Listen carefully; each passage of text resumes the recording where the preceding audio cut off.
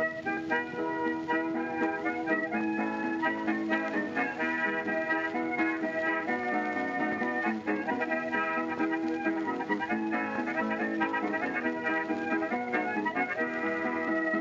everyone, and welcome to Shot Reverse Shot, a film and television podcast in which we talk about a theme which changes from episode to episode.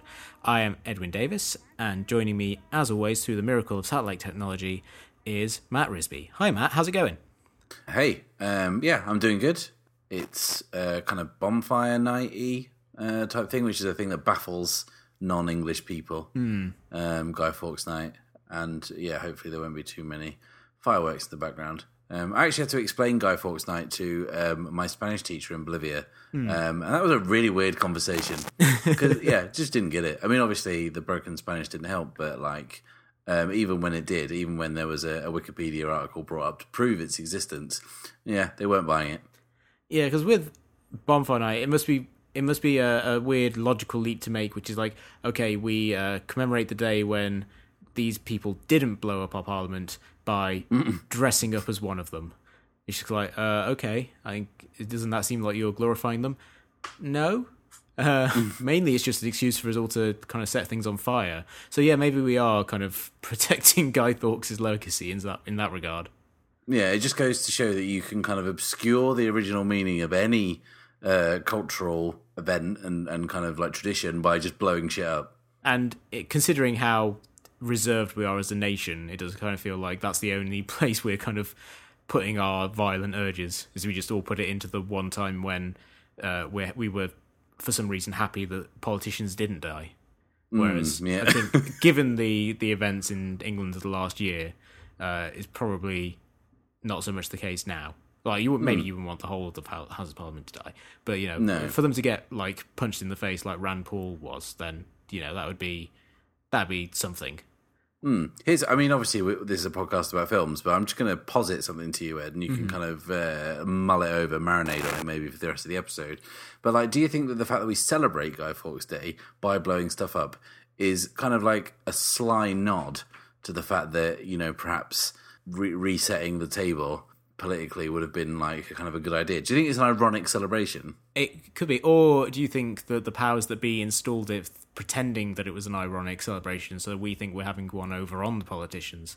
So it's kind of like it's a kind of a triple cross on their part to just leave us all muddled, and that's how Brexit happens. Yeah. This is a complicated case, Ed. There's a lot of in and outs. Yeah, so we'll put these all up on a corkboard, get some string and some coffee. It's all connected. We'll have some results by next week, listeners. So let's go on to this week's news. As with previous weeks, some of the main movie news this week revolves around sexual assault scandals. In this case, revolving around the figures of Kevin Spacey, who last week, just as we were recording last week's episode, which is why we didn't mention it at the time, it was revealed that the actor Anthony Rapp, who people probably know best from being in the original staging of Rent and the movie version, and who is currently on Star Trek Discovery, said that he had been that Kevin Spacey essentially sexually harassed him when he was 14 years old, and then that spurred a bunch of other people coming forward and saying that a lot of guys in Hollywood, young gay actors, have been involved in kind of deeply inappropriate sexual situations with Kevin Spacey. There were reports about the director Brett Ratner. I think there were 6 women who came forward and said that he had sexually harassed them. And there was also a report about Dustin Hoffman sexually harassing a 17-year-old girl on, I think, The Death of the Salesman, in a film he made in the mid-1980s. And yeah, so like I don't know if there's much more we can add that we haven't said in previous weeks, other than that we believe the victims. But I think that what's interesting about this selection of men in particular is that Ratner and Spacey do feel like more significant and powerful figures in Hollywood currently than Harvey Weinstein was, for example. Like when we talked about Harvey Weinstein's story breaking, the whole thing about him was that he was this powerful figure, but who was kind of waning in recent years. Whereas that's not really true of Ratner or Spacey, who are still able to get things made. And like Spacey, until pretty much up until this week was the star of a very popular TV show, which now faces an uncertain future, but one that definitely doesn't involve him. Yeah, and Ratner seems to be quite an interesting one because he seems to be someone who illustrates exactly the problem with the Hollywood Boys Club, in that someone can be entirely mediocre at their job, can act pretty appallingly and it be an open secret that he acts that way, and continue to fall upwards. Every time, a movie comes out, it appears that it gets shitty reviews, he can make another one. And every time there's an opportunity, it seems to fall in his lap. I don't know if you remember this, but who dropped out of directing Red Dragon? Do you remember this? So kind of a prestigious film series, the Silence of the Lambs kind of movies. And when they said they were going to remake Red Dragon, and so I think someone was attached, someone kind of relatively interesting, and then they dropped out, and then Brett Ratner got the job, and we're like, really? And it's just to see someone like that who is consistently proven to be just so average at their job continually be rewarded, like I say, illustrates perfectly the kind of the stranglehold that the Boys Club has on Hollywood, and the fact that when you start to pull at the stitches and it all comes apart and all the behaviour all seems to be connected, it feels like, as Richard Linklater said at the premiere of Last Flag Flying earlier this week, he was like, this is Hollywood's one true opportunity to clean house, and the more we kind of shake the tree, the bigger the kind of fruit falls from it. And whilst we didn't get to talk about this last week, which I was really pleased we didn't get to talk about it, it was, kind of with depressing inevitability that literally as soon as we clicked off the Skype call last week, it was like, oh, no, here we are. Here's some more allegations of people. And yeah, I'm not surprised by any of this. I do feel quite naive to it. Like a lot of the things that have said that these are open secrets or been talked about for a long time, I've kind of genuinely heard for the first time. And yeah, it just doesn't look like it's going to stop anytime soon. Yeah, I mean, it's obviously very depressing all these stories keep coming out, and the situations are always much worse than even they first appear. Like the Kevin Spacey, Anthony Rapp thing, revelation was obviously horrible, and then in the days later, it's like, oh, there's 10, 15, 20, however more people coming forward. But if it's viewed as a cleansing fire, essentially, that can come through and alter Hollywood and just have them say, okay, this is a terrible thing that has happened, we need to create an atmosphere where people feel they can come forward and they'll be believed if this sort of stuff is happening, and also that people will think, hey, maybe I shouldn't abuse my power.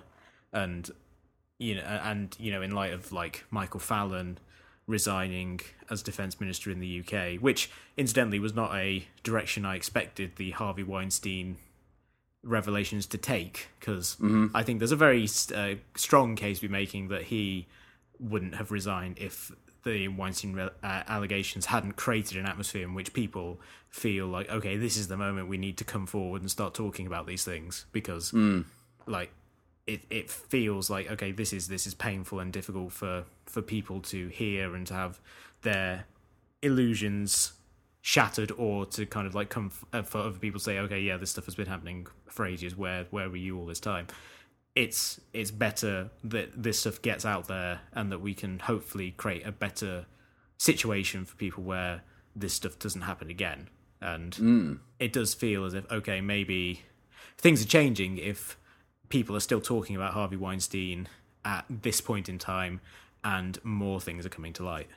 Yeah, and people seem to be acting quickly as well. Like Netflix went from releasing a statement to suspending him to cancelling production ostensibly on House of Cards, which is, or they've certainly put production on hold. I didn't realise they're actually filming it right now. And, all the talk of killing off the character there's probably something to that. And, that's pretty severe given the fact that how big House of Cards is for Netflix and how big a part Kevin Spacey is of that.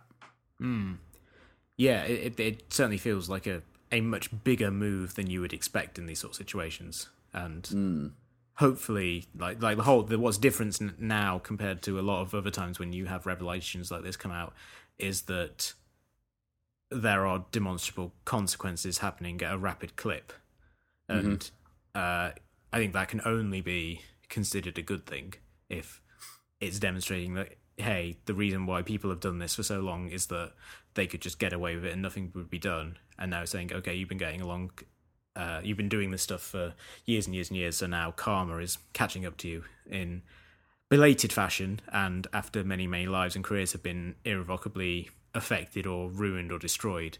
But, at least it's coming out.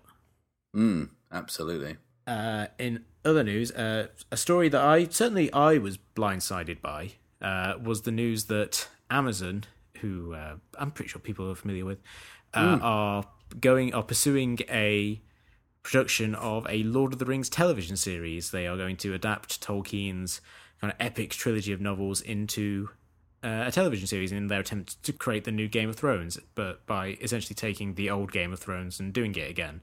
How do you, as someone who I know is a huge fan of the books and the movies, how do you feel about the idea of Game of Thrones being redone? You mean Lord of the Rings? I Yep. see what you did there, yeah. Yeah. This is like me. I was pointing out to me on Twitter that I said Klingons from Star Wars in our Star Trek Discovery episode, and was brought up on it as they thought it was funny, and I had to correct them and say that was truly an accident. I wasn't being generally flippant. But yes, the news that this is happening, it certainly took me by surprise, although what immediately jumped out at me was, obviously was very much into Lord of the Rings when it was coming out, and obviously there was a year between each movie, and I remember just kind of trying to absorb every kind of morsel of news we could get about the films coming out, and I think it was after the first one and before the second one, and it had become a success, and there was interviews with the actors and everything, and John Rhys-Davies, who plays Gimli, said something that I kind of laughed at the time, and he said, the saddest thing is about this whole affair is we've made this trilogy of films, and they're really successful and everyone loves them,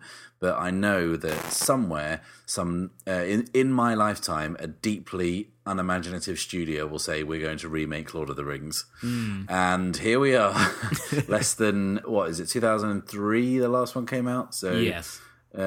14 years later, and this is the problem. People will say, oh, we're going to adapt the books. But the problem is we have an iconic and kind of a good adaptation of Lord of the Rings as the three films that Peter Jackson made that exists now. And to an awful lot of people, Viggo Mortensen is Aragorn. And, Elijah Wood is Frodo, and ideas that the films came up with that aren't in the books or perhaps different to the books are now what people think of when they think of Lord of the Rings, even people who have read the books. So the version of Lord of the Rings that most people know is the adaptation done by Peter Jackson. The world feels like that, and even if they went back to the source material, it would be very hard for them to shake that, which is leading on from what we said last week, might be the reason that people didn't particularly like the Stephen King version of The Shining, because whilst the Shining version we have made by Stanley Kubrick is a diversion from the book, we'll say, one that Mr. King wasn't a fan of, as we mentioned, it's the iconic version of that book, and whilst I'm not 100% against it, I think television is a great medium for telling long-form stories, and I think that there's plenty of material in the Lord of the Rings books and the extra bits that they could, perhaps not falling into the Hobbit pitfalls of doing it in 150 hours of television, but there is stuff that they could explore in a different way. My only problem is getting an audience to go along with it who have already got a very rigid idea in their mind of what Lord of the Rings is. Yeah, that for me seems to be the problem that this version is going to really struggle to overcome, because the original, the Lord of the Rings trilogy, the Peter Jackson one, the only version it was competing against was like the Ralph Bakshi adaptations from the 70s, which weren't really that popular. They were kind of a curio by the time the newer movies started coming out. So Jackson really wasn't competing with any kind of ingrained cultural memory of what a Lord of the Rings movie was going to look like. And I think the problem that this one is going to have is that it's going to have that in everyone's mind, for, like you say, for most of Western civilization, who have watched movies over the last 20 years, everyone thinks of those actors in those roles, that is what Middle-earth looks like. And if you're going to try and create, like, if they really wanted to create the new Game of Thrones, then really what they should be doing, instead of taking what could be a very costly risk of trying to adapt a much beloved and existing property, would be to look for a fantasy series that does exist already, that may be like reasonably popular but isn't a household name yet, and trying to make that the new Game of Thrones, because that was the whole thing with Game of Thrones, was that A Song of Ice and Fire was a long-running and reasonably successful fantasy series when the show started, but it wasn't like, not everyone knew what it was, and now it's household names to be a show on television, and that seems, that has its own risks, but that seems like a better avenue to pursue than to potentially throw hundreds of millions of dollars, as is the case with new television shows often, and would definitely be the case with a big budget fantasy series, at something that people could watch the first episode of and say, yeah, I kind of already liked the one that we had, thanks. And it's certainly greater in terms of scope and scale than anything Amazon have tried before. Even something like the Man in the High Castle isn't, you can at least use existing buildings to make that show. You're not going to have to try and conjure up an entire new fantasy world. I think it's we talked about this when we did a Lord of the Rings episode last year, I think, and we talked about the kind of Lord of the Ringsation of a lot of fantasy film storytelling. You see a lot of the epic sweep and the kind of mass battles and things that Lord of the Rings paved the way for. We see copied so many times in so many movies, and I almost feel like it's just become so part of the texture of that fantasy filmmaking or fantasy kind of imagery that we see on television and in films now, that it's either going to have to deliberately U-turn from that, or just end up being a kind of hollow repeat of something we've already seen done really well. Because, I mean, that's the other thing, is that for years and years and years, for decades, Lord of the Rings was felt to be unadaptable, right? Yeah. And if you read the book, you're like, this isn't really, there's some cool stuff in it, but it's really not jumping off of the page like, this is going to make a really good 2-hour movie. And people forget just how good an adaptation the films are in boiling what is an incredibly complicated plot with loads of characters and weird cultures and languages, and just a narrative that diverts all over the place for it kind of meanders around for hundreds of pages worth of action or inaction, and distill it into 2.5, 2 3/4 hours of mostly excellent filmmaking. Unless you're going to say, well, I'll tell you what, I'm going to trump that, and we're going to do it with negative vibes towards it, and we're going to do it over 60 hours. I feel like they're onto a loser. It's like, I feel now almost like the Lord of the Rings movies are, the kind of the millennial version of the Godfather, in the sense that, like, when people think of the Godfather, they don't think of Mario Puzo's slightly pulpy kind of beach read. They think of Marlon Brando and Al Pacino. Yeah. Yeah, exactly.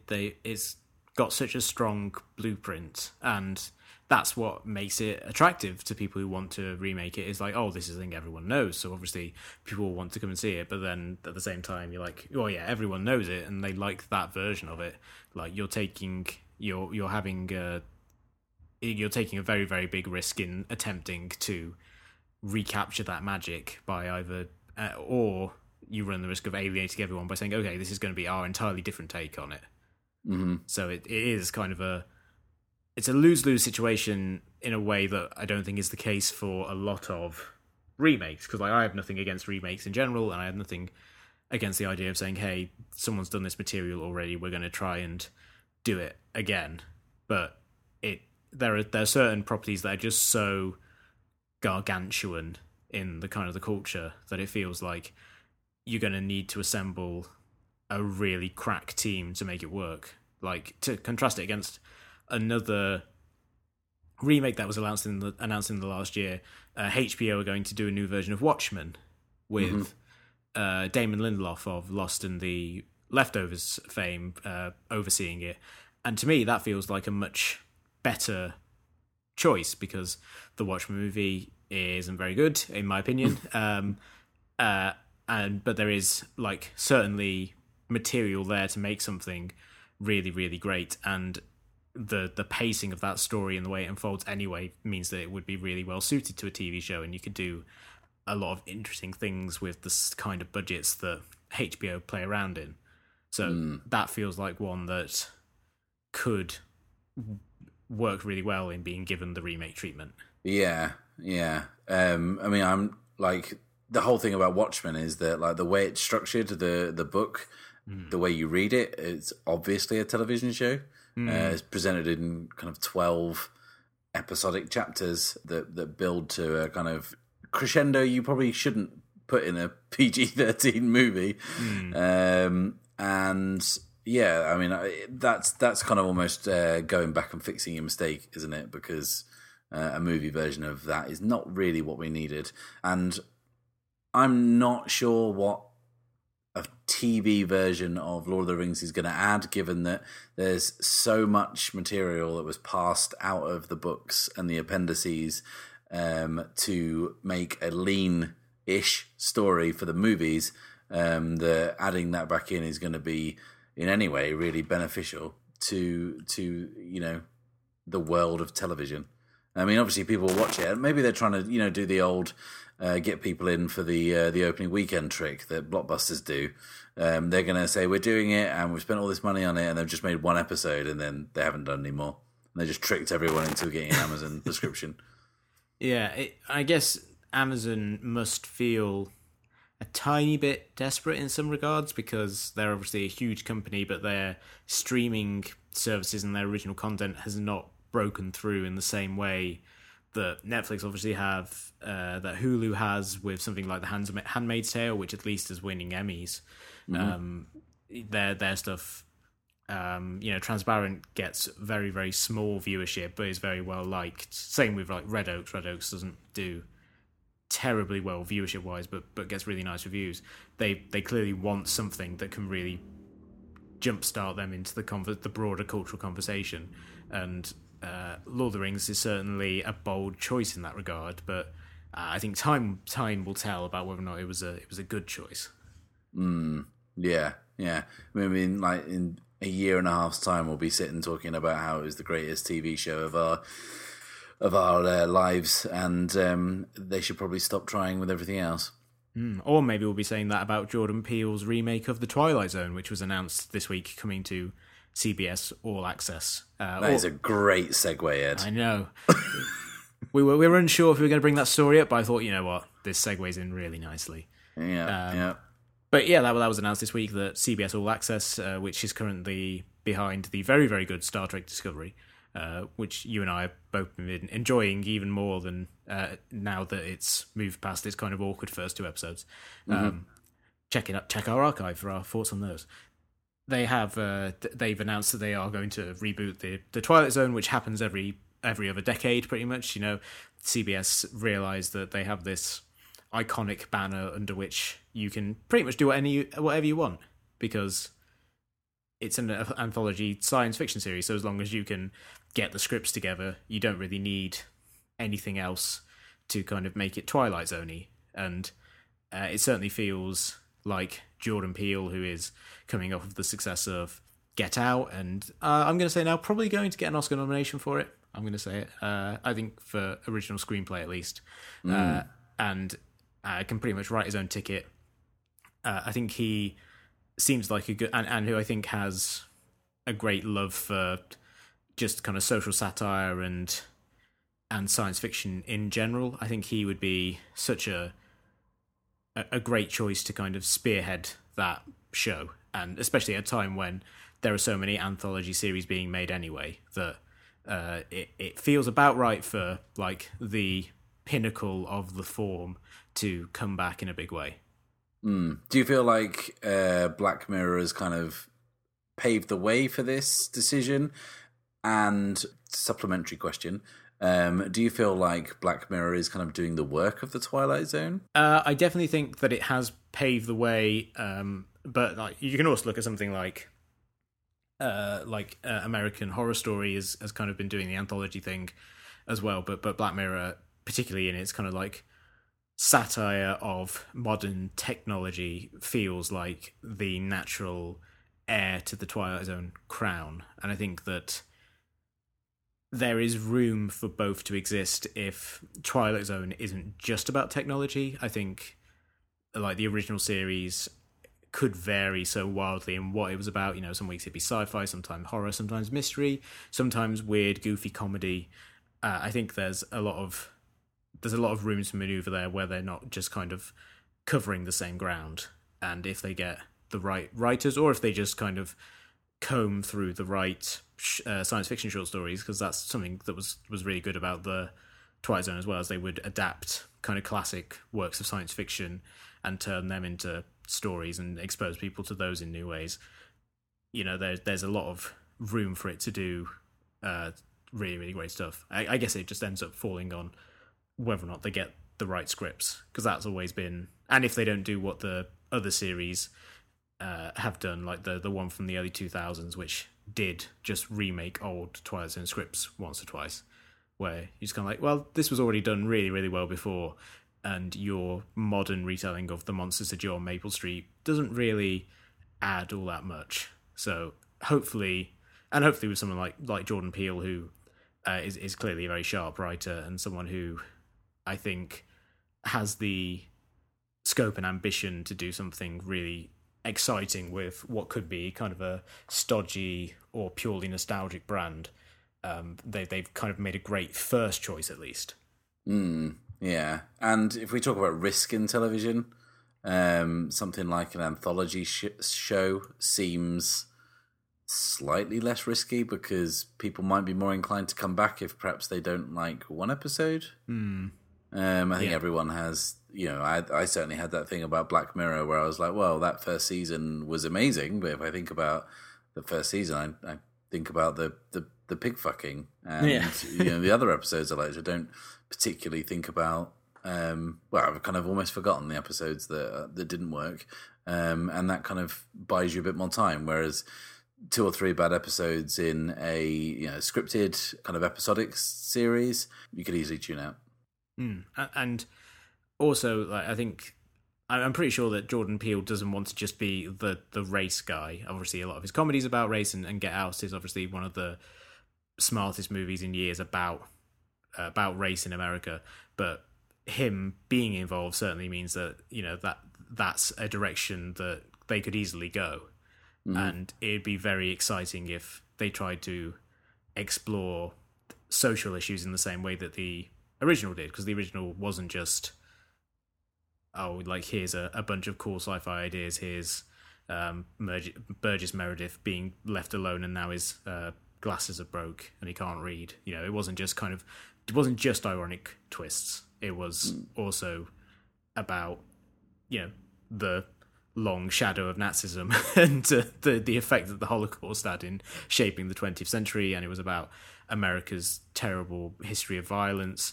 You know, there's a lot of room to make a series that is smart and rueful and meditative if they really want to go that way. And here's hoping that by attracting Jordan Peele, who is someone who you say he can write his own ticket, he can do anything right now, get anything off the ground. Let's just hope that by him attaching himself to this, then we get a lot more interesting directors and writers sign on.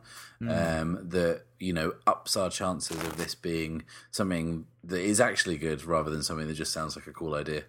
Yeah, absolutely. So this week's episode, we're going to be talking about the big new release of of this month, or certainly of this weekend in the US, but last weekend in the UK, Marvel's Thor Ragnarok, directed by Taika Waititi, the New Zealand director behind such movies as Boy, The Hunt for the Wilder People, and What We Do in the Shadows.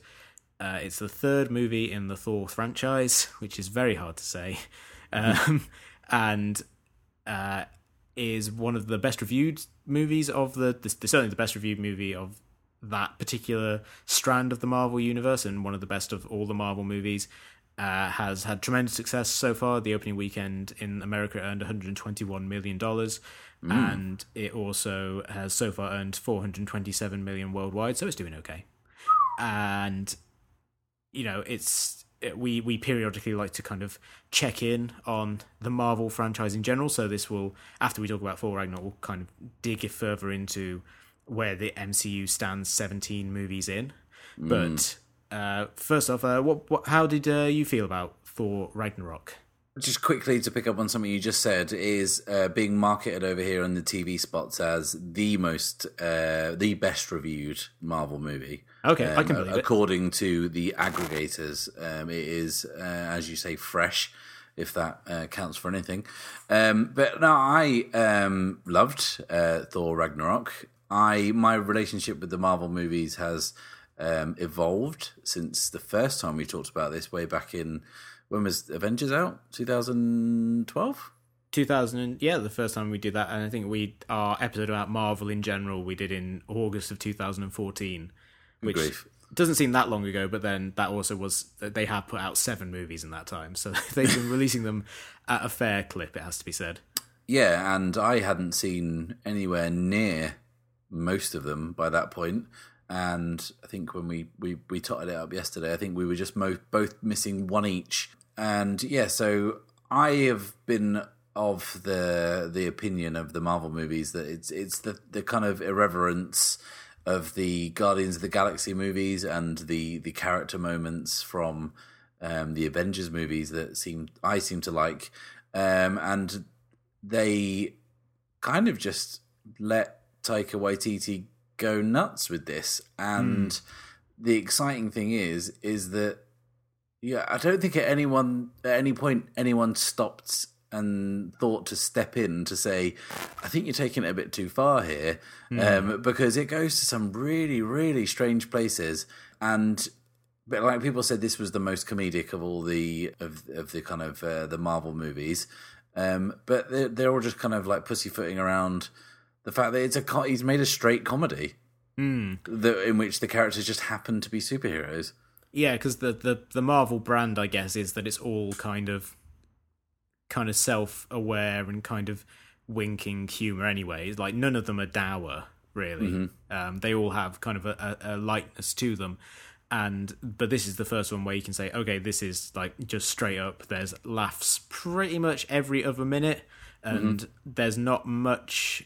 And I don't say this necessarily as a criticism. There's not much of an emotional stakes to it. It's most like, if we're talking about Taika Waititi's filmography, it's most like What We Do in the Shadows, his vampire mockumentary, which I rewatched today and still holds up as an immensely funny movie. Where essentially it's just, okay, here's a string of fantastic jokes. Enjoy. There's not really you're not really expected to care that much about the emotional arcs of the characters, and I guess Thor nods more to those in that direction, with like Thor's relationship with his father, who spoilers ahead, Thor's relationship with his father Odin, who dies in like the second or third scene of the movie pretty much, and you know, his sense of loss is certainly something that drives the movie to a certain extent, but it's very much a background thing, and it's more something that the movie nods at every so often to say, yeah, this is the stuff you expect, because he's sad about his dad dying and his hammer got destroyed and there's some family strife. But, you know, it's really just a case of Taika Waititi saying, okay, I'm going to have these actors just kind of play off of each other and ad-lib and just kind of assemble it all in the funniest way possible. And I always felt that pretty much every movie could be elevated by the addition of Jeff Goldblum. Yes. And, I mean, the film is kind of funny anyway, And then when Goldblum arrives, he really just takes it up a notch. And I just kind of sat watching it, and then after it kind of came out, I was thinking there must have been a point at which Taika Waititi was talking to Marvel executives and said, right, okay, I've got this bit of Thor, this incredibly expensive, incredibly kind of huge production that you're letting me helm. When he kind of wakes up on this planet, and there's going to be a character that's like an obscure character from like the Marvel books, but we'll have Jeff Goldblum play him, and Thor wakes up. Jeff Goldblum disintegrates his own nephew or cousin with like a rod and turns him into jelly. But it's funny, and then kind of plays kind of electro jazz whilst telling Thor the plot, and the whole thing looks like it's happened in a kind of like alternate, weird Andy Warhol's factory, Roy Lichtenstein pop art explosion, but there's aliens and shit, and it's all a bit kind of like Big Trouble in Little China. Can I have the money, please? And they were like, sure, why not? We've got nothing to lose at this point. Yeah, it definitely feels like, in terms of the plot, the addition of aliens and the kind of the more cosmic stuff, that feels like something of a natural progression for the Marvel movies. Because, like, have you ever heard of the Overton window? No. It's a concept in politics which essentially is about like what is considered. There's a very narrow window about what's acceptable to talk about, and when people talk about like when fringe ideas become accepted, it's talked about like expanding the Overton windows. Like people start talking about fringe things, and eventually they become kind of common knowledge. And I do feel like the Overton window for the Marvel franchise has been growing from, okay, Iron Man and the Incredible Hulk were both sort of grounded in the real world to an extent. Like, it was still kind of fantastical, but they made a lot of efforts to make it seem at least somewhat grounded, and they didn't leap straight to the gods and the aliens and the massive prison planets where which feel like like the Quality Street tin just exploded into a realm of colour. They didn't start with that stuff. They gradually worked up to that stuff through like Guardians and everything like that. And each movie they kind of pushed it slightly further to see, okay, how much of this stuff will the audience take? And each time, and eventually you get to Ragnarok, which is kind of the craziest of the entire series.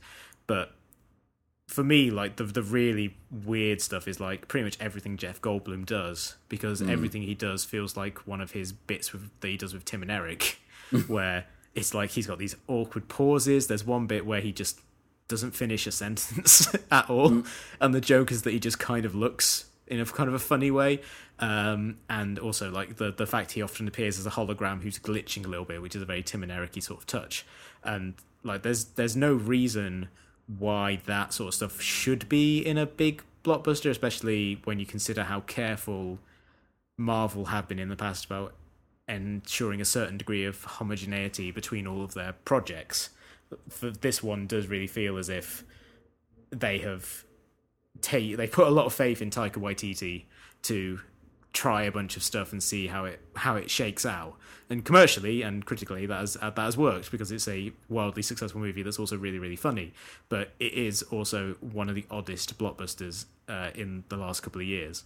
And like I said, to start this conversation, that is the best reviewed Marvel movie. It was also noted that Wonder Woman was the best reviewed DC movie, and that actually includes the Nolan kind of Dark Knight movies, which is a surprising fact. But what's interesting is that, do you remember when Patty Jenkins was talked about directing Wonder Woman, and everyone was like, oh yeah, she's a big risk, what's she done before that proves she can do it? And then you look at Thor Ragnarok and the appointment of Taika Waititi and think, I can think of a reason why people are picking up on this. And that reason being? Oh, the world's incredibly sexist. Ah, yes, okay. There we have it. Because the idea that Taika Waititi's previous work would lead organically towards a $200 million superhero movie about a Norse god who throws a hammer about. It seems borderline ridiculous now, but we're sitting and thinking about it, having just seen it. It appears to be the perfect match of director and material. That said, since seeing Thor Ragnarok, I went back and rewatched Age of Ultron, and I think viewed out of order, Thor is practically a different character now. Yeah, and he was always my least favorite. I really didn't like the first Thor movie, and I think the second one didn't do much to change my mind. His interactions with the other Avengers helped soften him from being a very kind of portentous, overblown Shakespearean kind of parody to what we're having now, which is, a laugh a minute kind of comedic character. And I think we've kind of got there organically, and I'm hoping that Marvel realizes that this is what works. Realize that Chris Hemsworth is got very good comedic timing. We've seen that in stuff like the Ghostbusters movie he was in, and whenever he's hosted SNL, he's always been really funny. Mm-hmm. So yeah, like that's something, and also the fact that the Thor character, as presented in the first film, maybe there's not too many places for him to go. You can kind of scowl and say a line with utmost seriousness, but then when it's when you're a Norse god and it's Asgard is your kind of playpen, it's much harder to lighten the tone and add a bit of levity. So taking him out of that was probably the best decision that Marvel have made, because there really wasn't much else, much more wiggle room for the character to kind of play around in. Yeah, I mean, I think I liked the first Thor a lot more than you did. I thought it was pretty funny, and like it had just the fact that so much of it was just fish out of water stuff really worked for me. Like when he walks into the bar and he like has a drink and then he just smashes it on the ground expecting a wench to kind of bring him some more mead and stuff like that. That sort of stuff really worked for me in the first movie, and it did feel as if Kenneth Branagh, which is still weird to think that he directs the kind of movies that he makes now, he brought certain amount of that movie was him like puncturing the pomposity of Thor, but then also having to still make him very pompous, which kind of went against the humor a little bit. And the second one, which I remember very, very little of, was just so self-serious. Like even the color palette of it was so much more drab. It fell into the DC kind of mold, didn't it? It was all very like dark grey. It was a slate film. Yeah. So that was, for me, a misfire. Although I do still think, I think like the finale when they have like all those portals to different dimensions opening up is pretty fun. That was fairly inventive. Some of the more inventive action in the Marvel series, but this to me felt like a big improvement and like a radical shift. Like it does feel as if they're like playing with the dial. Okay, it's like, okay, the first one was a little bit funny and a little serious. Second one, not so funny and fairly serious. Let's try and turn it entirely the other way and just make it nothing but non-stop gags all the way through. And certainly for me, that's why I prefer this one to either of the previous two. It is a blast. It is such a delightful, funny movie, and so great to just sit down and watch a movie. And like at 2 hours and 10 minutes, that's like any comedy that goes more than 90 minutes used to just end up a little exhausted by it. But I felt like they kept it funny enough all the way through. And like the fresh additions of characters like Valkyrie, played by Tessa Thompson, who's great, wonderful, great addition to it. Very much, and I think she said this in an interview, in the kind of the Linda Hamilton, Sarah Connor mode of just a super tough female lead who begrudgingly agrees to kind of take part in a noble cause. Goldblum, who we previously mentioned, Tom Hiddleston being allowed to be just to have fun again, because I feel like him being the villain for so many movies in a row, it eventually means that he can't have that much fun. In this one, where he's just kind of like an anti-hero who worked with Thor again, kind of begrudgingly, he kind of and having those two play up the sparring, bickering brothers angle of it all felt like a familiar but not tired take on dynamics that we're pretty well familiar with at this point. Yeah, and when you talk about dynamics where Loki kind of falls into he's either straight evil or I'm going to be good for a bit and then stab you in the back. They kind of play around with that in Thor Ragnarok, where you think it's going to go in a direction and then it kind of flips it at the last minute. And yeah, it does a great job of not only making a very entertaining movie that everyone can kind of enjoy and, you know, laugh their way through, but an idea of giving the characters something to do, like Kate Blanchett's villain, and we talked about Marvel villains before. They've always had a problem with the villains. She looks like she's having fun in that movie, but it's still at the service of the plot and everything. But she's a bit more memorable than, say, I don't know, Yellow Jacket from Ant-Man. Yeah, or Christopher Eccleston in the second Thor, whose character name I don't even remember. I just remember he was an elf under a lot of makeup. I don't even remember him being in it. Yeah, exactly. So yeah, I think that was an area where it fell down, because even when they did cut to her, it did really feel as if they're going, okay, we're going to cut to this for like 30 seconds to do a bit more plot stuff, and then we're going to get back to Thor stuck on a gladiator world, trying to figure out how to escape and constantly being debilitated by a shock disc in his neck. It did really kind of feel like, okay, this is like this is the vegetables part of the meal, where we just kind of have to go, okay, yeah, she's got this plan, she's going to take over Asgard, and then she's going to use the Rainbow Bridge, whatever it's called, Bifrost, to travel across the universe and be a conqueror, yada, yada, yada. Oh, Karl Urban's got doubts about all this sort of stuff, but he's also dressed like a space marine, particularly when he's holding two AR-15s. That stuff didn't feel like it had as much of a spark of like the crazy, colourful stuff happening on the alien planet. Yeah. I mean, whenever it gets back to Asgard, it kind of dragged its feet a little bit. But I think Marvel has got a problem in general. I kind of thought this yesterday whilst I was watching Age of Ultron, of the kind of third acts, because it always just becomes a pile of nameless monsters attacking and, you know, our heroes destroying a city. Yeah. And I felt like whilst that was kind of what happened in Thor Ragnarok with Asgard being destroyed, it felt a bit more interesting the way they did it. I mean, there was at least a giant wolf in this one.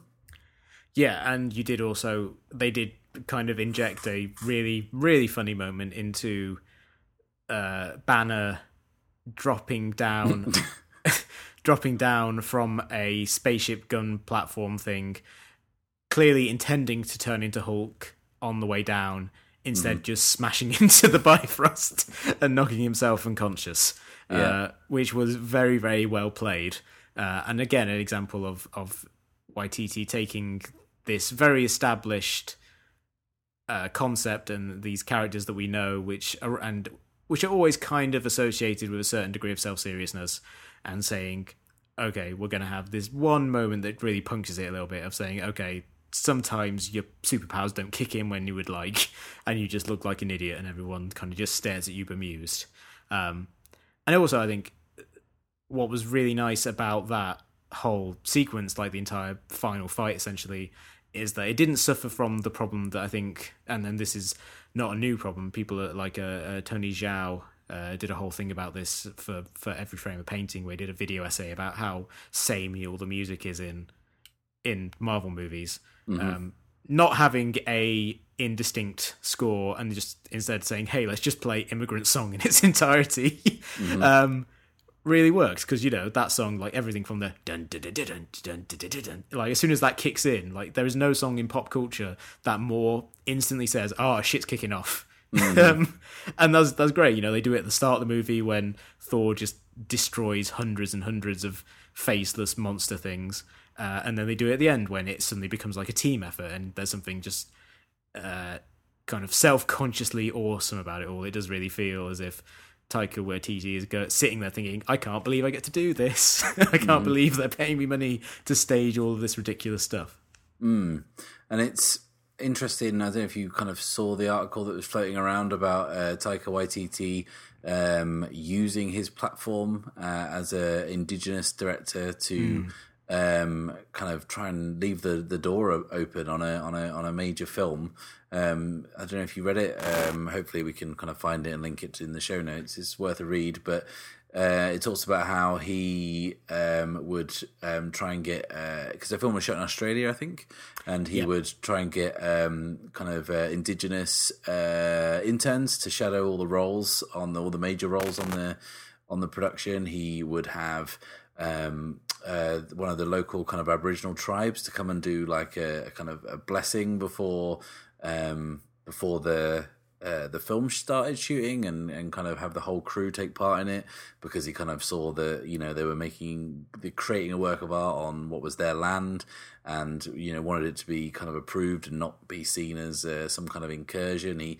A lot of the production design comes from traditional Aboriginal art. There's something like he painted one of the drop ships in the colours of the flag of the kind of First Nationers, and kind of little things like that kind of make the film unique and his voice, but also actually makes inclusion even more important when things like that broaden the platform. And we talked earlier about Jordan Peele being in a similar position as now what Taika Waititi finds himself in, that he is a kind of a director of colour who is kind of in a position where they can do anything they want now. Yeah, and it just sends a message. I would hope it sends a message to Hollywood that's like, hey, diversity isn't difficult. Like, it's not difficult to cast a Valkyrie who I don't think traditionally is meant to be black with a black actor. It's not difficult to hire, if you're shooting in a foreign country, to hire people from the kind of the Aboriginal peoples, people who aren't that well represented, and get them in, you know, in roles in the movie, like Rachel House, who plays the Grandmaster's assistant, and who was also in it was also in The Hunt for the Wilder People.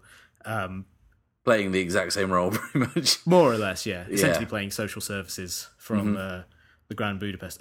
From Moonrise Kingdom. You know, these things are hugely important and impactful, and can have a long and positive legacy for a country, for their film industry, and they require so little effort on the part of Hollywood creatives and executives. And you would really hope that they could look at this and say, oh yeah, that thing that we could do, which would be a all-around good for everyone involved, is something that we could totally do with hardly any effort, and Taika Waititi has demonstrated that, like, just almost incidentally. And it speaks very well of him just as a person, he had this opportunity to make a huge big budget movie, and his first thought was, okay, how can I use this to help foster the careers of people who otherwise may not get these opportunities? Absolutely.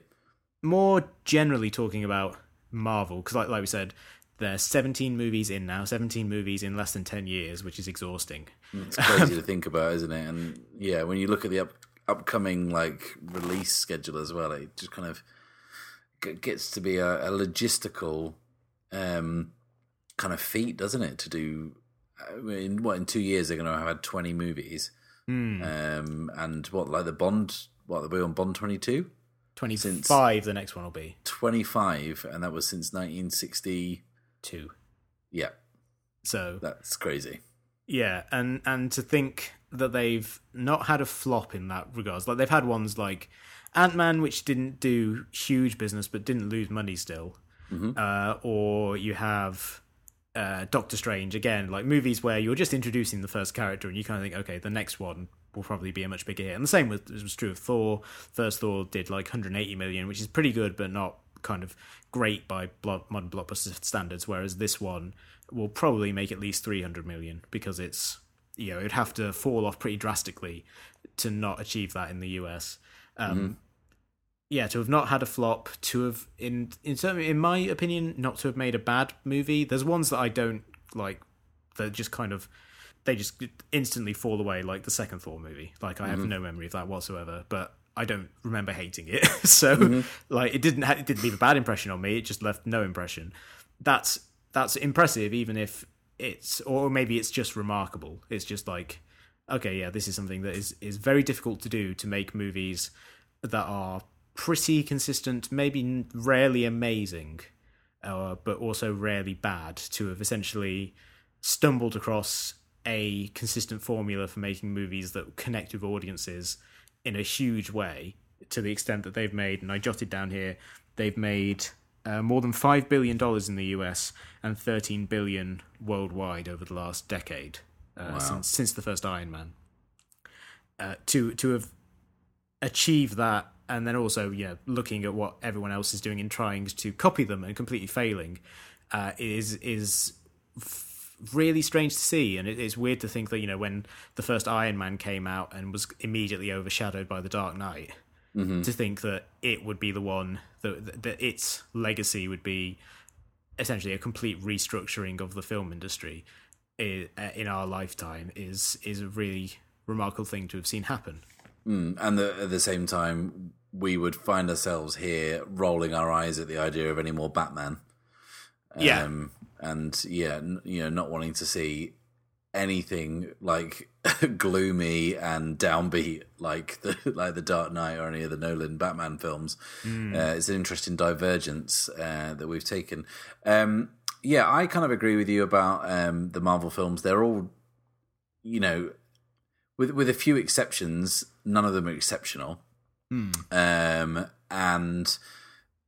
But it takes a lot of effort to make consistently watchable, good films, and it's very, very much worthwhile checking out that video essay that you mentioned earlier about the music being used in Marvel films, because it makes the point that we feel like a lot of it's kind of cut and pasted, so it doesn't stand out, and that's how I feel looking back and thinking about the Marvel movies.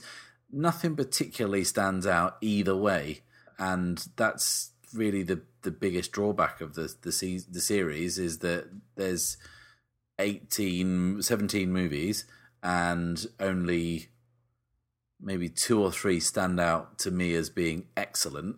The rest are all just good, which is an all right problem to have. Whereas if you think about, to bring the comparison back to James Bond, there's some really bad James Bond movies, and the ones that stand out are, probably similar in number to the Marvel films, but there is the average is being dragged down, shall we say? Whereas in the Marvel movies, I don't remember hating any of the Marvel movies. I didn't really go for Doctor Strange or the first 2 Thor movies, and the second Iron Man movie was kind of patchy, I guess. Yeah. But there's stuff to enjoy in pretty much all of them, and that takes some doing. And I think it feels like they've gone through this stage of like, they've established what they're doing, right? They've 17 movies in, and the last 3 or 4 plus some of the ones coming up, they seem to be like, okay, we're kind of bringing this phase of the Marvel Cinematic Universe to an end. As much as we'll try, we can't get Robert Downey Jr. to play Iron Man forever, and these people won't come back forever, no matter how much we pay them. So let's just try some weird stuff, because Doctor Strange was certainly very odd in places, and kind of took the action in very unusual directions, literally in some scenes. And we've got Black Panther coming up, in which we have, a $200 million Afro-futurist superhero movie, which is something that, when Iron Man came out, you wouldn't have thought, I think that's where this is going. We've got the Guardians of the Galaxy movies, which, I remember when we did a podcast and the Guardians of the Galaxy hadn't came out, and I think we said, this actually represents a risk for Marvel, because you've got a property that isn't particularly well known out of all their superhero movies, or superhero comics and things. You've got a talking raccoon and a tree, and you've got like a bunch of stuff that looks kind of like it might not come out, and now it seems the most bankable thing ever. Yeah, and also it's just comparing that to Thor Ragnarok. Like, tonally, that movie feels so much closer to what the Marvel stuff usually is anyway. Like it takes place in a slightly like, in a stranger world, and they have all these different aliens. But again, it's still a fairly kind of like jolly comedic action adventure movie. Whereas Thor Ragnarok, like the action, whilst well staged, does always feel kind of like secondary to the jokes, because that's what Taika Waititi is good at. He is an incredibly kind of funny, febrile comic mind, and that's clearly what he's interested in, is being given this collection of fantastical characters and saying, okay, where's the joke in this collection or in this dynamic? That is a really fun and exciting thing to see. To go back to Bond, I think one of the interesting things as well with the Bond series is that apart from the early Bond movies, which basically kind of pioneered or very much shaped the international espionage thriller in its own image, that was a series that from then onwards was always chasing trends a little bit. That's what you see with like Live and Let Die, which is trying to be something of a blaxploitation movie, or Casino Royale aping the look of the Bourne movies, the Dalton ones kind of being more kind of hard-edged 80s action movies, like almost Miami Vice-esque in places. With the Marvel movies, I think what's remarkable about them is that none of them really feel as if they've chased trends at all. Like, with the exception of the Incredible Hulk, which I watched earlier today, and which is basically a Bourne movie with a guy that turns into a monster. Like, that is everything in its tone, in its pacing, in its style. It looks so much like a Bourne movie that just happens to have a Hulk in it. I don't really feel as if they have chased trends at all. Like, they very much have set the pace for what blockbusters are meant to look like over the last decade, so much so that now every movie studio is flailing to try and get their own cinematic universe off the ground. I think that is maybe the biggest change in the 3 years since we last talked about Marvel as a larger entity, is that we've got to see more of how those imitators are doing. And the answer is not well. Yeah, doing pretty badly. I think as well, the fact that Marvel haven't chased trends is down to the fact that they've done it in such a short period of time, whereas Bond continually has to try and be relevant, because there can be long stretches without a Bond movie, and when you bring Bond back or you do a Bond movie, if there hasn't been one for a while, you got to be like, okay, what are people into that's changed since the last time we made one? Whereas Marvel movies, we get one every like 6 weeks. And Bond itself did try to kind of be a Marvel movie in the last one, Inspector, because there was all that stuff about, turns out that Blofeld's his adopted brother, and like all of this stuff over the previous movies, it was all connected, and it was all one kind of big long story, which is like totally a Marvel thing. And like they're treating it like Spectre was going to be the fucking Avengers of the Daniel Craig era or whatever, and they were just fucking awful in retrospect. But that was definitely a case where you could say, okay, Bond is not setting any trends at the moment. Is definitely, as far as cultural barometers go, and in the case of a series that has survived because it's able to adapt to whatever's in vogue at the time, they really did try to do the connected universe thing, and not very well. Similarly, the DC universe has so far got one good movie out of 4, which is a pretty poor batting average. Yeah. The Dark Universe has sputtered and died twice. Once with Dracula Untold, which they kind of retroactively said was going to be part of it, but then wasn't. And then with The Mummy, which also didn't do very well. It's just interesting now that we're in this point where you can definitely say, oh yeah, this is one of the most influential series of the last 10 years, because we can see how badly everyone else is botching the same trick. What do we think is the kind of the worst pitched shared universe idea? I think initially I recoiled in horror at the 21 Jump Street Men in Black shared universe, but I will never write anything to do with 21 Jump Street. I'd be a fool to do so, because they will keep proving us wrong, no doubt. But there has been some really weird ones, hasn't there? Yeah, the worst one, the one that instantly, clearly it's the worst because it's the one that I instantly thought of like, oh yeah, that was a terrible idea. It was when they said they were going to do a Robin Hood cinematic universe. Yeah. Where it was going to be, we're going to have this first movie and then the next ones are all going to be about the different merry men. And it's like, this is an awful idea on every conceivable level. No one's going to go watch a fucking Friar Tuck movie. It's such a terrible idea and such a, like, executives just literally throwing dartboards and just think, what property do we own? It's just like, oh, Robin Hood's public domain, we can do that. Maybe we can get 12 movies out of that. And I think King Arthur was probably meant to be one as well. Like the Guy Ritchie one, I think was meant to launch its own stable, which didn't end. Probably isn't going to end up happening because that movie didn't do very well.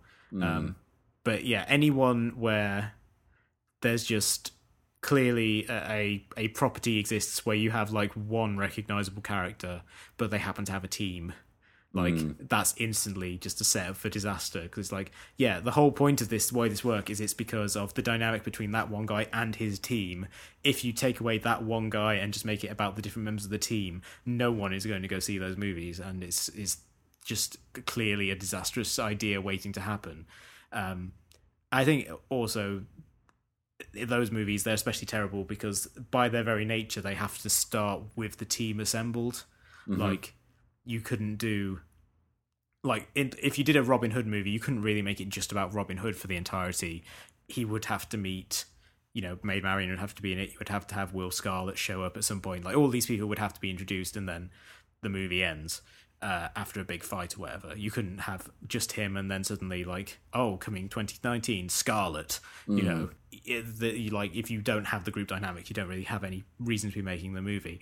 Whereas, like, the thing that's genius about the Marvel movies is, like, from the very beginning it was like, okay, we're going to start with Iron Man, introduce him, Nick Fury shows up at the end, then Incredible Hulk, introduce Bruce Banner and his kind of cadre of people, and then, like, slowly start introducing different characters and kind of slowly build it up. And I think the patience with which Marvel and later Disney have approached all of this stuff, whilst probably accounting for why the movies don't take that or up until this point haven't taken that many big risks in terms of tone or direction, except for that brief period of time when Edgar Wright was going to direct Ant-Man. It is why they've been successful, is because they've clearly thought these things through and they've done it very methodically, whereas we saw with DC and the Man of Steel and Batman vs Superman, what happened there was that they did Man of Steel, it did okay, then they were working on a sequel to Man of Steel, and then they just kind of, the way the story goes is they basically decided 3 days before Comic-Con to say that they were going to do a Batman v Superman movie, which was why the only thing they could show the first Comic-Con was just the Batman symbol overlaid on top of the Superman symbol, because that was the extent to which the idea existed. And then suddenly it's like, well, we've announced it, I guess we have to fucking make this terrible idea for a movie. And then they just kind of tried to retroactively turn it into an introduction for all of these characters. And like, for whatever their flaws in terms of being unambitious or whatever, or unambitious on a film-to-film basis, but maybe wildly and successfully ambitious on a meta sense, like Marvel's approach clearly works better than just kind of trying to force interest in a team ahead of where the audience actually is in their desire to see the team. I think this point is really well illustrated about how well one approach works over the other. But I don't know if you remember, we had an episode where we talked about Batman versus Superman, and we both had to kind of endure it. And you had to explain to me that the Flash was in it, in a dream sequence that Ben Affleck was having, and I said, "Oh, I just thought it was a red spaceman," and like I don't really know anything about Marvel comics either, but I get everything that's happening in them because they take the time to do it properly, and I don't walk out of there thinking, "Oh, I had no idea who that person was." I'll just write it off in my head as bad filmmaking. It's a red spaceman. The one approach works clearly better than the others. And even when Marvel do kind of introduce like a character that exists already, or like they introduce it in a minor way, it doesn't really matter that much if you don't get who the character is, because it can usually function pretty well on its own. Like, the introduction of Hawkeye in the first 4 is like, okay, guy with a bow and arrow, he's probably going to be important later on. It's not really that important that he's there or not, and it doesn't have a huge effect on the scene, but it's a kind of a nice little Easter egg, and it doesn't detract too much from the movie. And in this one, like, you don't really need to know that the Grandmaster is a pre-existing character, and you don't need to know anything about the history of him. You just know he's a weird, powerful guy who's in charge of this planet, and he hosts these gladiator games for his own amusement. And so that's really all you really need to know. And it, you don't have to worry too much about missing Easter eggs. They're there, and if you have an encyclopedic knowledge, then you know about them. But for the most part, she's like, okay, this is a movie that works pretty well on its own. You don't have to worry too much about missing details. Whereas, yeah, like Batman versus Superman is lousy with, well, it's lousy, but it's lousy with just like extraneous stuff that, unless you are reasonably stocked up on the DC lore, is just meaningless pomp. Yeah. So this movie introduces Valkyrie, who I think is probably going to shape up to be a reasonably important character now that, again, spoilers, now that Asgard has been destroyed. That's another thing that I quite like about Ragnarok, is it advances the story a little bit.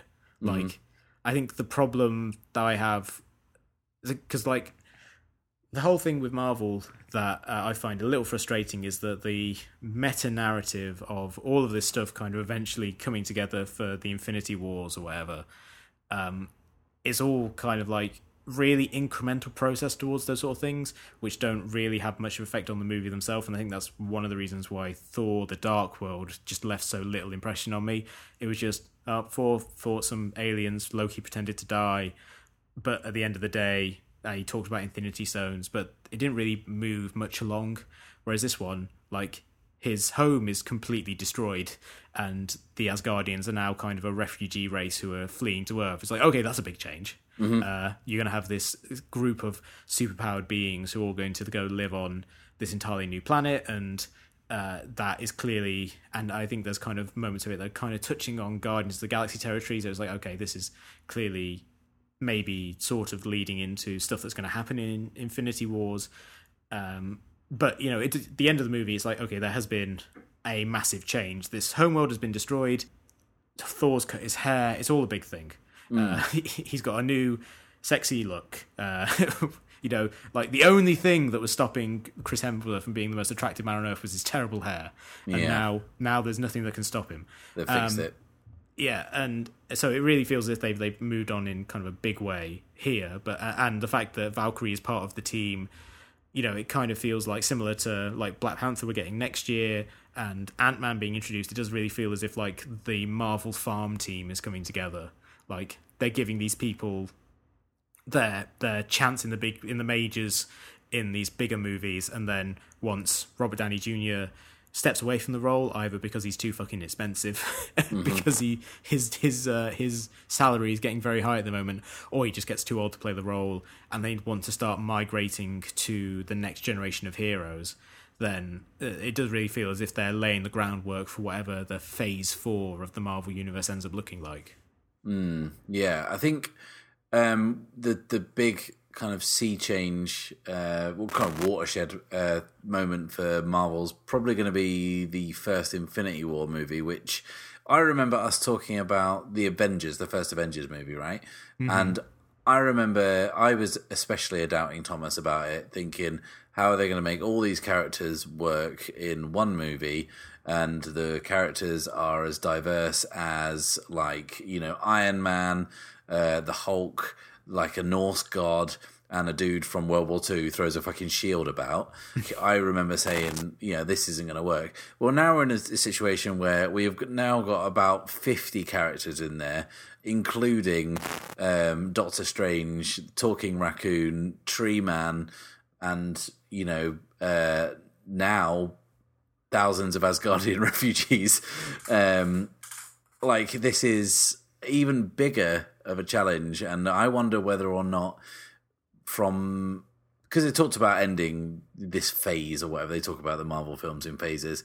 And like we say, the original Avengers can't go on forever. I wonder if the reaction to the first film is going to see how the rest of the Marvel Cinematic Universe shakes out. Like, if Black Panther gets some cool business, and if Captain Marvel is popular, and, you know, will it decide who's going to stick around and you know, who's going to be kind of slowly phased out? Because, I mean, James Gunn said that he's doing one more Guardians movie with these guys, and then he says, I might do more Guardians movies, but not with these Guardians. And I think that's what the post-credit scene in Guardians of the Galaxy 2 was supposed to be about. Oh, with Adam. Yeah. Yeah. I wonder if that's what's going on. And with the other team led by Sylvester Stallone. Yeah. Also, I only realised the other day that now pretty much the entire principal cast of Creed is now in the Marvel Cinematic Universe. Not Tony Bellew, the Liverpudlian boxer. Yeah, he's the only one. Yeah, he's on his way, though, I'm pretty sure. Yeah, but I think it would make sense for them to start phasing in the new teams, because that's what happens in the comics, you know, like characters, heroes, quote-unquote, die. Although I think in the cinematic universe it could probably prove more permanent, because it's not like you could kill Captain America off, whatever, and then 10 years later have him come back look exactly the same. It's like Chris Evans will age, you know, as horrible a thought as that is to contemplate. He's not going to remain kind of super soldier good looking for forever, and, you know, they are eventually going to have to retire these characters in one way or another. And I would be surprised if Infinity War doesn't end in a culling of some of the characters that we've known and loved over this time, just because there's no stakes if they don't die. You know, we've had all of these movies leading up to it where you will occasionally get a character pass away, but like Agent Carter dying in one of the Captain America movies of just from being old. I think Civil War she passes away in. But there haven't really been that many, or Clark Gregg's character being killed in the first Avengers and then kind of coming back. That his death wasn't so permanent. But if they are going to start with a new series of characters, it would make sense to remove the old ones, you know, have a bit of a crossover so that people can get to know them, but then move on to saying, okay, like, here's all these new people that you get to have exciting new adventures with. And as sad as I'm sure it will be to kind of say bye to those characters when eventually they will leave, I think it makes more sense for Marvel to go that route of saying, okay, we're just going to continue following the story as long as possible in this same timeline, but with new characters, than just doing like a hard reboot. Because then you have the problem, to go back to the Lord of the Rings thing, it's like you couldn't cast another actor as Iron Man at this point. You couldn't reboot it now. You'd have to wait 20 years or something until like the memory has faded a little bit, because Robert Downey Jr. has made that character too much his own, and people are invested in this storyline. They put 10 years of their life into the ongoing storyline. They're going to want to kind of see how far it goes, and that's kind of the whole way that Marvel's self-sustaining ecosystem has gone on, is that people they won't see every Marvel movie, but enough of them will see like an Ant-Man movie, because they're like, okay, this is a new Marvel movie, new character, I'll see what this guy's like. You know, they'll kind of try it out. And if you just kind of at a certain point just going to say, and they may do this at some point anyway, but if they get to a point where like, okay, new Iron Man, everything's reset, then that a lot of that goodwill kind of goes away, because even though you may have a certain affection for the Marvel brand, if you get rid of the actors and the tone that's been previously established, then you have to start from the ground up, and that presents risks. That's why the Spider-Man series has been such a thorn in the side of Sony. Of like, they established it with the 3 Sam Raimi films, and then as soon as they started with a new guy, it instantly made less money than any of the previous ones, and then fizzled out completely. Yeah, and it's that investment wasn't there from the general populace that made redoing it. It wasn't, you know, we kind of rolled our eyes at it because it seemed ridiculous that they were rebooting it 5 years after it had just been, well, even less than that, between the Tom Holland and Andrew Garfield.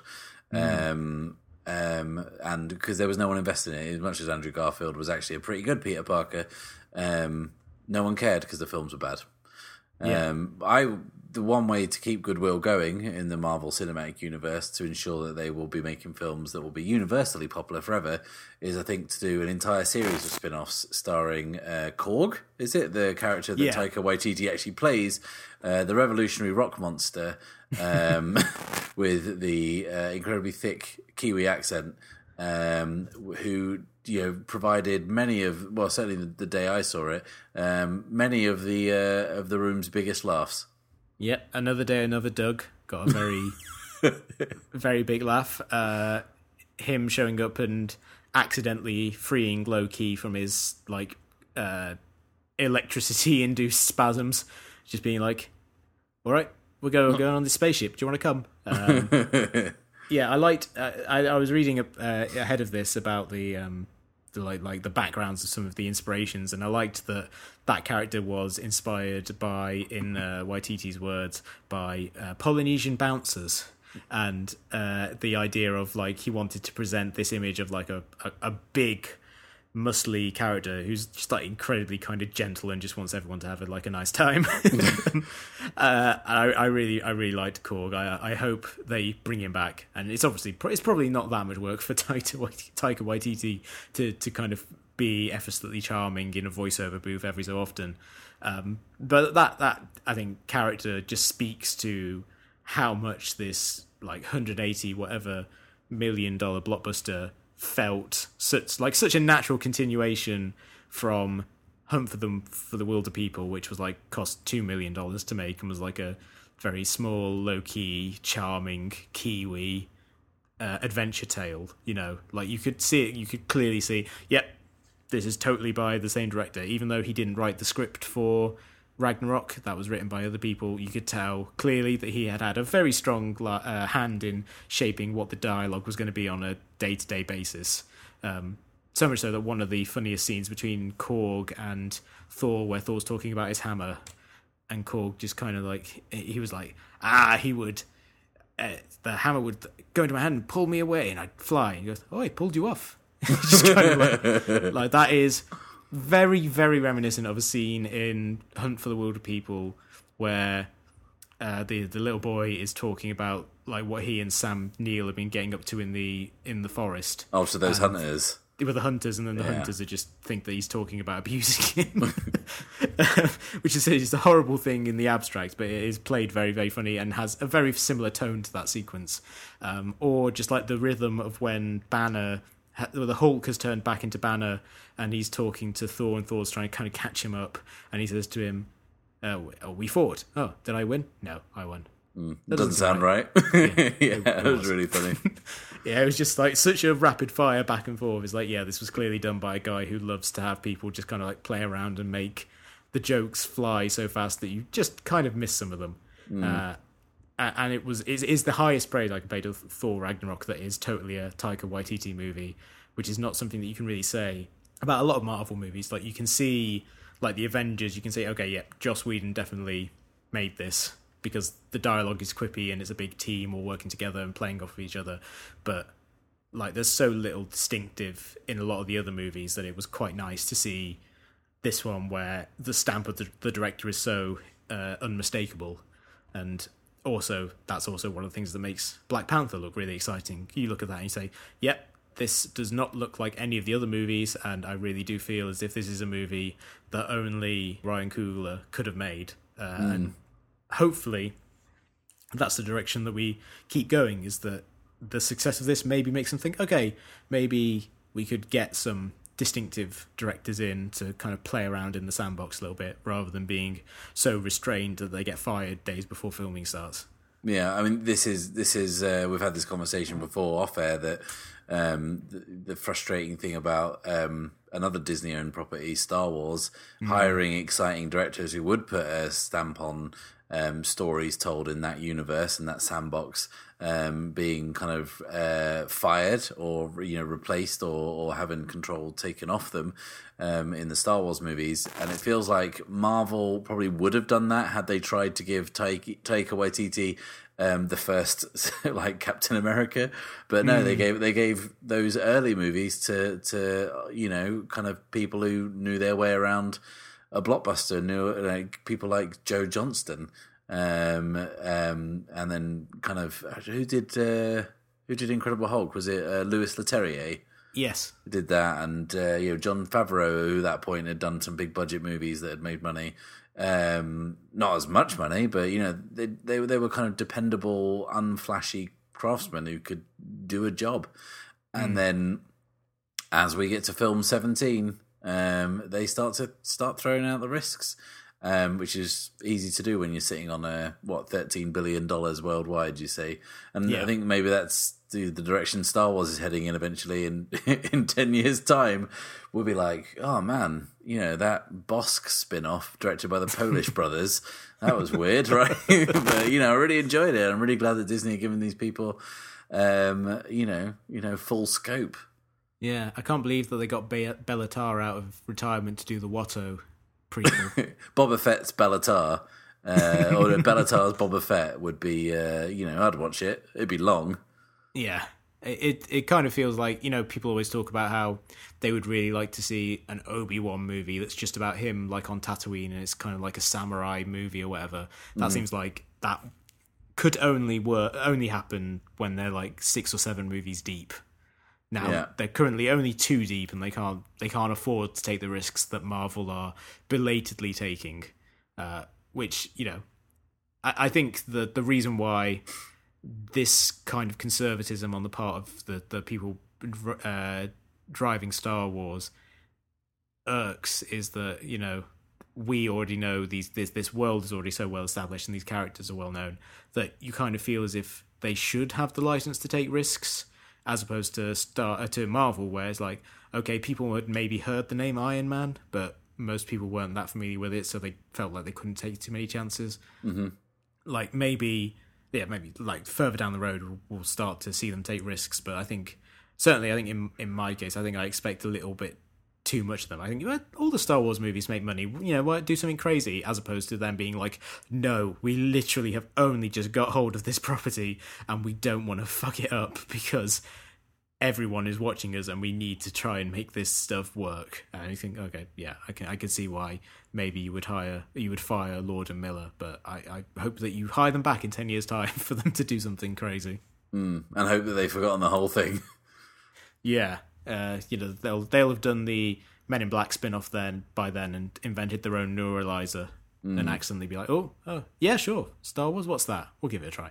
Yeah, but don't bring Josh Trank back. We don't need a Star Wars movie made by Josh Trank and written by Max Landis. Yeah, there's definitely lines in the sand that we personally, I think everyone else, should draw, and that's one of them. Yes, absolutely. Okay, so we end every episode of this show with Shot Reverse Shot Recommends, in which we talk about a piece of pop culture that we've enjoyed and which we think you might enjoy as well. Matt, what have you got for us this week?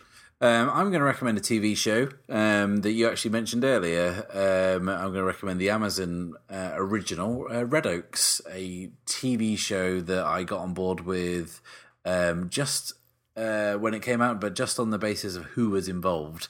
Because it is a kind of coming of age comedy drama set in a country club during the mid 1980s, and it is put together by a veritable feast of directorial and production talent. More specifically, David Gordon Green, Gregory Jacobs, and Steven Soderbergh were the principal executive producers, along with Joe Ganjami, who I think I pronounced his name correctly, who is one of the co-creators of the show. And the cast includes Craig Roberts from Submarine, who's also Alex Turner from the Arctic Monkeys stunt double, and then all your favourite character actors, including Richard Kind, Paul Reiser, Jennifer Grey, Gina Gershon, and yeah, it's a really fun show. Starts off kind of being a bit more about the kind of rite of passage of being a teenager and kind of working a kind of like a lame summer job to pay the bills and kind of get laid, and then it kind of gets a bit more invested in the lives of the adults as well, and kind of the wider kind of cast of characters they bring in. It did okay the first season, like you said earlier. No one really watched it, but it did enough to have a second season. And then from the second season, they announced a third and final series of 6 episodes, which had just arrived on Amazon, which is why I'm recommending it now, because I finished it this week. Whilst this third season is truncated to 6 episodes, which is shorter than the previous seasons, it takes place a bit of time away from the events of the previous 2 seasons. It does act as a lovely coda for those characters and a kind of an epilogue to their journeys. I would heartily recommend it for anyone who is a fan of interesting film directors working in television. Because I don't know if you saw the list of people who direct Red Oaks, but amongst them include David Gordon Green, who we love and often talk about. Hal Hartley has directed quite a few episodes, especially in the second season. Amy Heckerling does some episodes, and Greg Araki as well did a couple of episodes in season 2. So they're always interesting. And it's not going to be remembered as one of the greatest TV shows, especially in this era of peak television. Maybe if it was made 10 years ago, we'd be talking about it a lot more. But it is certainly a excellent addition to Amazon's stable of TV shows, and well worth checking out. Especially for the character of Nash, I think his name is, played by Ennis Esma, the club tennis pro, who is one of my favourite characters on TV at the minute. I'd recommend checking it out and watching it just for his performance, because it's worth it alone. Cool. Yeah, I've been meaning to watch that for a while, and everyone always says it's really, really great. So I will endeavour to check it out, especially because it's short, so it's not like it's not a huge investment of my time. It's not like, what you really need to do is watch every episode of Cheers, which is something that people should do, because that show was amazing. But yeah, it's still like 200 episodes of television. I'm going to recommend a documentary which is currently available on the streaming service Hulu. I'm not sure how easy it is to find elsewhere, but I'm sure people can find it. It's called Too Funny to Fail, which is a documentary about the Dana Carvey show. So Dana Carvey, I'm sure most people know, on SNL, Garth in Wayne's World, kind of a huge comedy star coming off of those 2 projects in the mid-90s, was given his own sketch show on ABC, who thought, we're going to get this guy who's kind of known for doing really funny impressions of famous people of the day. We're not going to get something kind of too crazy from this guy, because he's already kind of in his 40s. He's like, Dana Carvey is like way older than I thought, because he's kind of perennially very young, but he was like 15 years older than Mike Myers when they did Wayne's World. But that's beside the point.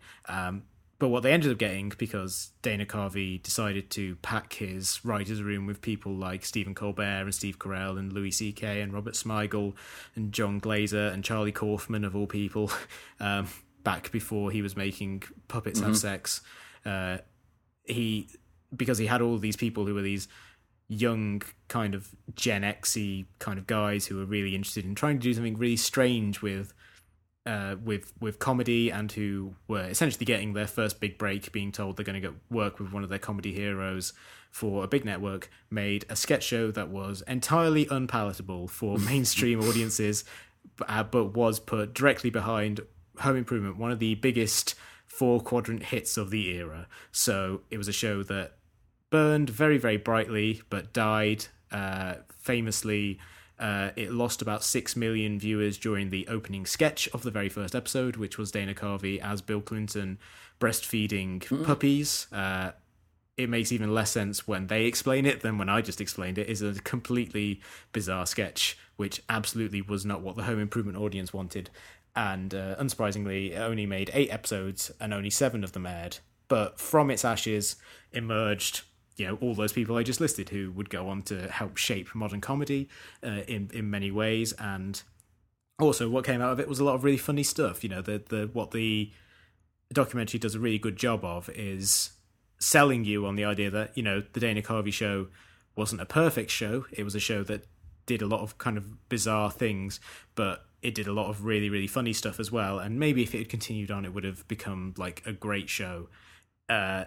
without reservations, but it argues very, very well that this was a funny show that gave breaks to people who would go on to become like superstars, and it ends. It's surprisingly touching at the end, because essentially what it comes around to is that these people who all were really close because they all shared a comic sensibility, helped each other find jobs after they were unemployed, and have stayed very, very close friends for the years since. In some cases, like Carell and Colbert are just like the best of friends 20-something years later.